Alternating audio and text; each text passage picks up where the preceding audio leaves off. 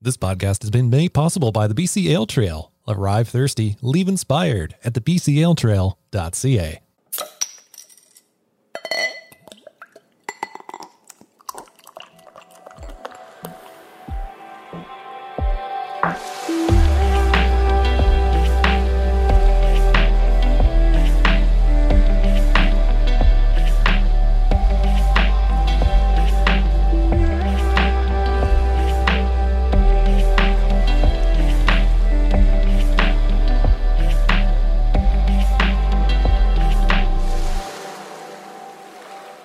Welcome to the Cascadian Beer Podcast. My name's Aaron and I'm a Cascadian. Thank you so much for listening. If you're new here, welcome.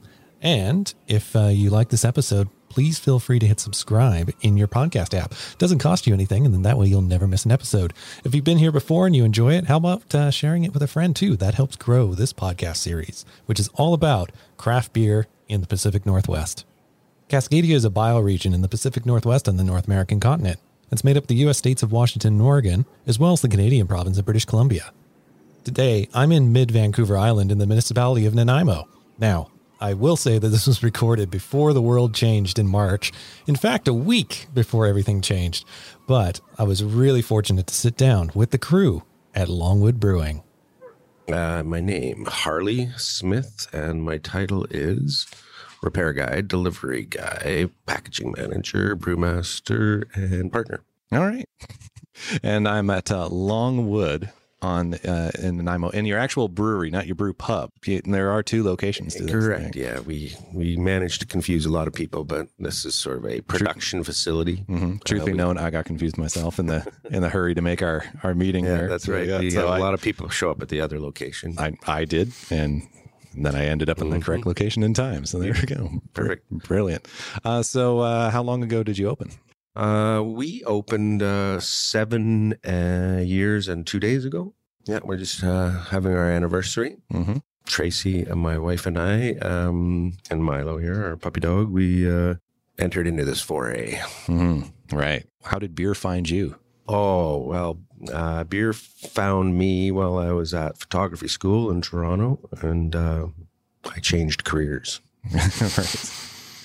30 years ago. Yeah. So, like, did somebody bring you some homebrew, or did you just get interested in homebrew? I was looking for a job to cover my bills, and a brewery was advertising an assistant brewer. Mm-hmm. We were doing a little homebrewing at the time with a roommate, and nothing too heavy. And I went and applied, and they were looking for somebody with zero experience so that they could mold them like clay, and it worked out quite well. All right, cool. So how long were you there then? That was the Amsterdam Brew Pub in Toronto. I started in 88 and left in 95 to come west. Right. And were you anywhere else before landing here in Nanaimo, or did you come? Yeah. When we first landed in Vancouver, there was not a lot of craft brewing going on. Mm-hmm.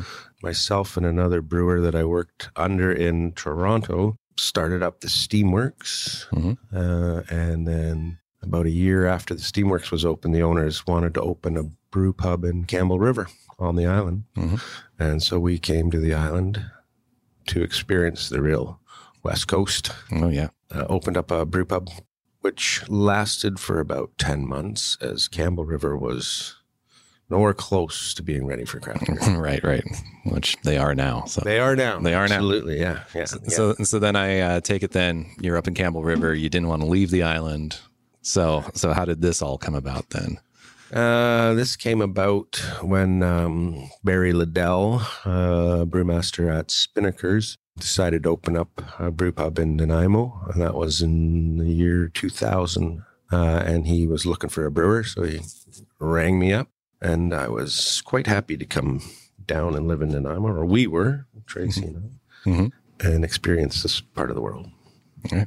So how long was that process of idea and then building then? Oh, for here, well, it went through a couple of, a couple of different designs. We had a location downtown Nanaimo, right in Old Town.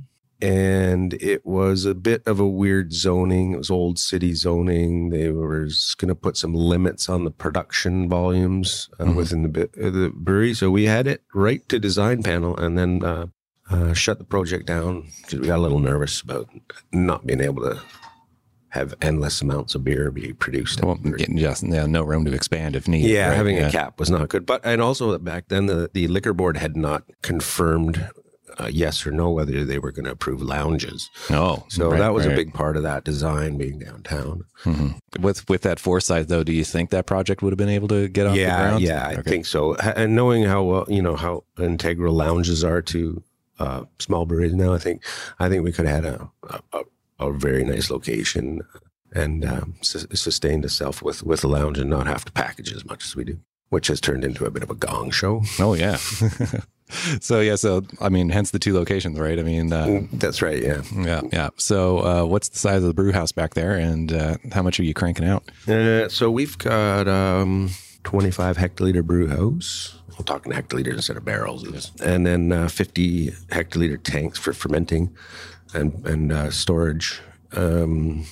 We can produce probably about 6,500 hectoliters a year. Currently, we're just under 3,000, which manages 3 staff in the brewery, a couple sales guys, and then a few other brewery employees. So it's a nice volume for us. We still work a lot, but growing would be nice, but we're fairly comfortable where we're at. Mm-hmm. Organized chaos at this point, right? It is, when you have few staff and one goes down, it's a big percentage. Yeah. Now, before we continue, the COVID-19 pandemic has radically changed the way we are all living and working. But now we are slowly starting to reopen our small businesses here in British Columbia. Although travel is somewhat limited throughout the province, there's nothing wrong with planning a future trip. And that is what the BC Ale Trail is perfect for. On the website at bcaletrail.ca, you'll find recommended itineraries, a comprehensive list of every craft brewery in BC, a calendar of beer events, and a blog with lots of great stories. The regional ale trails include local breweries, pubs, and restaurants, along with other activities the area has to offer. So stay local for now, but as you plan your post-pandemic trip, let the BC Ale Trail guide you. Arrive thirsty, leave inspired at the bcaletrail.ca. Now I just need to pop right in here and explain something. Mid-interview here, I was brought a lovely flight of beers, and they were tasty, but thought I'd let you know because there's no visual aspect to this. But let's get back into the interview. Brilliant. Thank you. Mm-hmm. So that's our Lime Goes. Mm-hmm, I can tell. So we're we've teamed up with a local research society called Rugged Coast, who are doing their part to clean the plastics out of our oceans. Mm-hmm. And this is a charitable beer that we donate 25 cents a can to the Rugged Coast. Mm-hmm. The beers went over extremely well, so we are going to continue it throughout the summer as opposed to just doing one batch. So yeah, brilliant. Yeah. This is definitely a summertime beer, and we've had all sorts of weather today as I've been driving around the island, and this is pretty good here to end of the day with the sun. So pretty typical of the island. If you don't like the weather, you pretty much wait 20 minutes and it'll change. Oh yeah, no, I lived in New Zealand for 8 years and very much aware of four seasons in one day down there too. Nice. So, what are the general styles of beer that you focus on, or do you have a core lineup and then you kind of So every year things change a bit as the industry is moving so fast right now that and there are no limits. We started with cores, 4 core beers. Went straight into cans, and that was 7 years ago. And cans were pretty tough sell back then for craft. It's changed about 180 degrees today. I'm picking up this theme that you've been ahead of the curve the entire time on this project with the... It seems. Doesn't feel like it, but when you look back, that was... it was hard pushing cans. Yeah. Bombers were everything. Well, and even that tasting room downtown, right? Yeah, downtown. That's kind of funny. Even Campbell River, it kind of feels that way now. Yeah. When you talk about it, Growlers is, in fact, if you want to talk about first, the Longwood Brew Pub was the first growler approved in British Columbia, right? And the liquor board looked at it and scratched their head and thought, "What the heck is this for?" So, right. Takeout beer, of course. Yeah. It was a concept. It was going down in the States, but hadn't been up here yet. Mm-hmm. They nodded, gave it the approval, and that was 20 years ago, and now they're apparently fading out of style. So they'll be back. Yeah. And so with that core lineup, then right. They're on your sign with Big One IPA. Yeah, those were the big cans too. The 568s. Yeah, so flash 7 years forward, and we're making beer with leftovers of the vineyard grapes. So would have never thought that would have happened. Yeah. Hazy beers lasting as long as they were. Didn't see that coming. Yeah. So we brew everything, all different styles now. We brew the much hated pumpkin beer. I mean, not hated by us, but it's definitely got a hate following. Maybe a distaste following. Yeah, hate. I guess that's a strong word. Yeah. Although I have been told I hate pumpkin beers. Then your brand new cantaloupe project too. Yeah, so that one came about with the local food share in town here, approached us, and they had a program going on there called the EAT Project, where they train adults with diverse abilities in our community here, and they were looking to process some cantaloupe and needed somewhere to drop it off when they were done. So we decided to make a cantaloupe beer. And so then does that money go back to them from the sales as well? Or? Yeah, they sort of built into the price of the cantaloupe was our donation to the project, and then anything else that they can come up with, we're happy to be part of. They always turn out being something pretty unique when you open the doors wide up. So yeah. Has there been any other fruits or vegetables that they've? Absolutely. Like we have our quince beer that just came out. That's down in Yellow Point. There's a giant quince orchard. Right. Odd, but it's there, and you can only make so much quince jelly. So we make beer with the quince. There's also beets that came from the local farmship food growers co-op. If they have an excess of a vegetable or fruit or flower or herb, whatever, they'll come knocking, and we'll try to do something with it. Right. We've yet to say no. Right. And we made some pretty weird stuff. Yeah, I bet.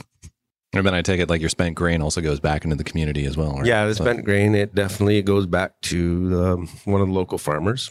Grain that actually is grown on the island. So this is something that we started about 4 years ago. We got approached by a fellow that craft malts barley here in Nanaimo. And he had a supply of quite a bit of barley. So we buy about 15 to 20 tons of locally grown barley in Courtenay. We store it in Nanaimo, and then he malts it for us as we need it throughout the year. And so about 75% of our base malt is from the island. Probably a good 85 to 90% of our hops is from the island. And it took a long time to get the relationship with the local farmers, but it's definitely a labor of love. It's nice to not have to cart your barley all over the globe to make a local beer out of it. Yeah, and like you can be that 100-kilometer brewery. Almost, right? It's something again that you don't really see coming. But when you look around the community, there's lots of stuff out there that if you take the blinders off, and there it is. So to get back to the beers, we did have a core lineup, and we did plan on doing a few seasonals a year. And then it turned to, that was back when there was 35 breweries in BC. And then it got more brewery heavy, and people got into more varieties of beer. And then it was like, well, okay, you have cores, but what's new? What's new? What's new? Now we hear that daily. So you could certainly exist on absolutely no core brands now and just seasonal beers. So with that canning line that you have in there, like what's your reach? Like where are you sending beers to the province? Well, we go as far as Saskatchewan now. Right. I guess there's a bit of a drought for craft beer out that way. So the government liquor boards were bringing it all the way from Vancouver, on their dime, and then charging the customer out there the freight. So it made sense. You want the beer, go ahead. Vancouver was getting tougher to sell beer. Naturally, there were so many breweries. They want to service their local breweries. And so you look a little further. Of course, craft beer doesn't really travel well, but it moves a lot quicker these days. It's not sitting on the shelf for a long time. So that's pretty key.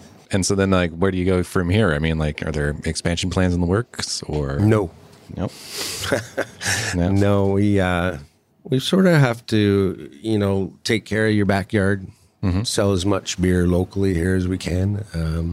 There's more markets further afar on the island, like going up to the north end. We send a bit of beer up there. We have a few draft accounts, but people are getting thirsty in the smaller communities, which the big cities are I wouldn't say an easy sell, but there's lots of customers there. When getting into smaller communities, there's less and less people, but now they're starting to get more into it. So it's important not to forget about them. Oh yeah, totally. And so if somebody was wanting to go down this path of opening a brewery themselves, what would be some advice you could give them? Well, small. Yeah. Unless your ambition is to conquer the world, which is probably a bit difficult these days. Yep. I would. I like the notion of a small brewery, nano, maybe slightly bigger, minimal packaging, and lounge, which kind of, I think, the evolution of the brew pub. When you look at them now, it's nice to have food. I think, it's important if you have a little place and have a small menu. People like to stick around a little longer or bring their kids if there's food available. Yep. So that's pretty key. And then try to strike up sort of a local flavor to your beer. Well, like you, fresh local produce. Maybe not limes like this one. They're not from around here. But the sea salt is. So there's a sea salt company here on Vancouver Island. And they're a partner in this goes. And they're also encouraged to look for ways to keep the ocean clean, because that's where their money comes from. Yeah, exactly. All right. Well, thank you so much for your time. Really appreciate it. My pleasure. Big thank you to the team at Longwood. It was great visiting them. There was snow, there was rain that day, and it was a nice sunny afternoon by the time I made it to the brewery.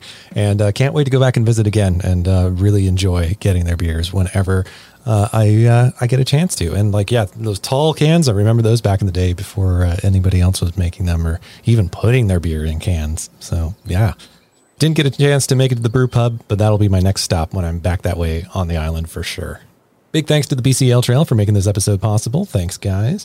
Check them out at bcltrail.ca.